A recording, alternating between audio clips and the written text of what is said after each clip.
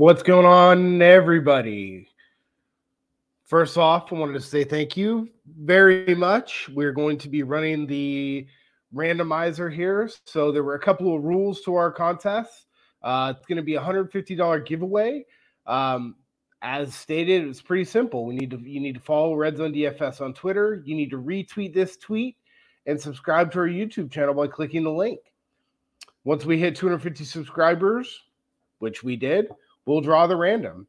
So the main thing was to retweet this tweet. So we're going to pick from the 35 retweets that this tweet got, the 35 of you who helped us get to the 250 mark. Thank you very much. You are going to be entered into the giveaway.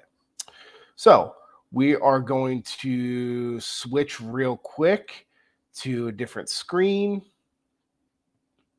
that we have loaded in our make sure. Yep, there we go. So what we're going to do is I've loaded everything in there, and we are going to start the contest. I am going to get it, and we are going to do some secondary entries just in case the person that I reach out to, you can see we have our tweet here that we're pulling from. I'm going to do some secondary entries at the bottom, so that way if number one, the person who wins doesn't reach out to me, they can't get in touch with me on Twitter, we'll just move down to the next ones. So once I hit start contest, we're going to it'll go ahead and do the randomizer, and we will be all good to go. So good luck. Thank you guys. And here we go. Forgot to mention, if one of us who, run the account, like Joey, wins, so he's one of our subs. So we're going to go to the substitute winner, who is Cards Enzo. So Joey is one of our team. Obviously, he retweeted it. Cards Enzo is going to be Polo, comes in second. But Enzo, I think, is going to be pretty easy to get in touch with. Enzo, thank you very much. We really do appreciate it, my man. And congrats. I'll be reaching out to you to get you your 150. So Joey obviously can't win because he's one of our trio. Polo checks out. He's valid through all the rules. Or Enzo checks out. He's valid through all the rules. So there we go. Thank you guys very much.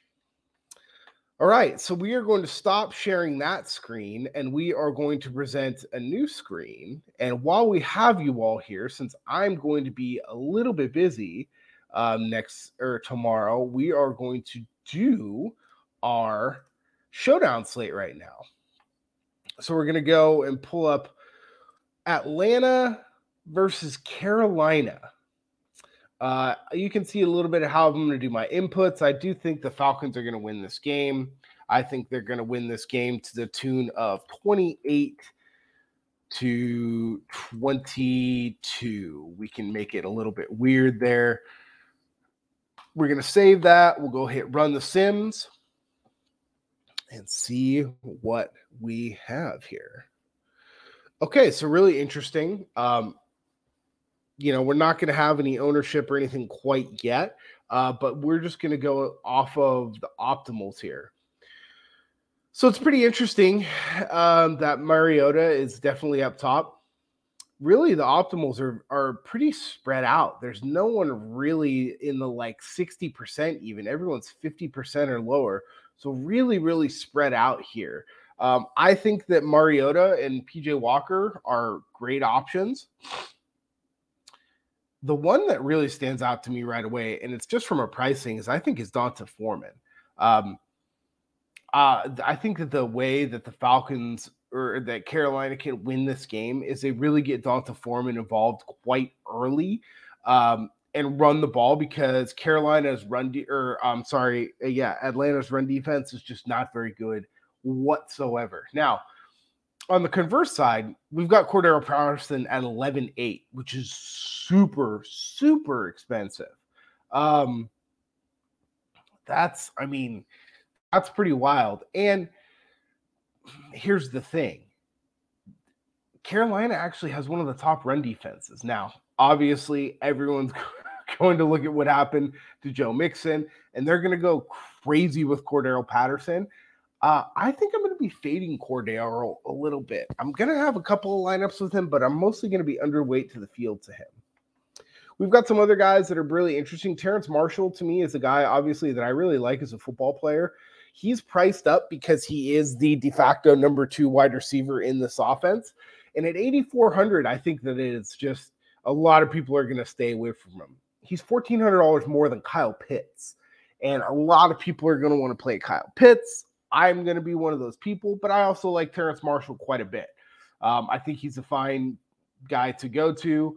Kind of going down the list, I think Eddie Pinheiro and Younghoe Koo are going to be 2 really good options. I think this is going to be a pretty good kicker game. I think this is going to be a pretty messy game overall.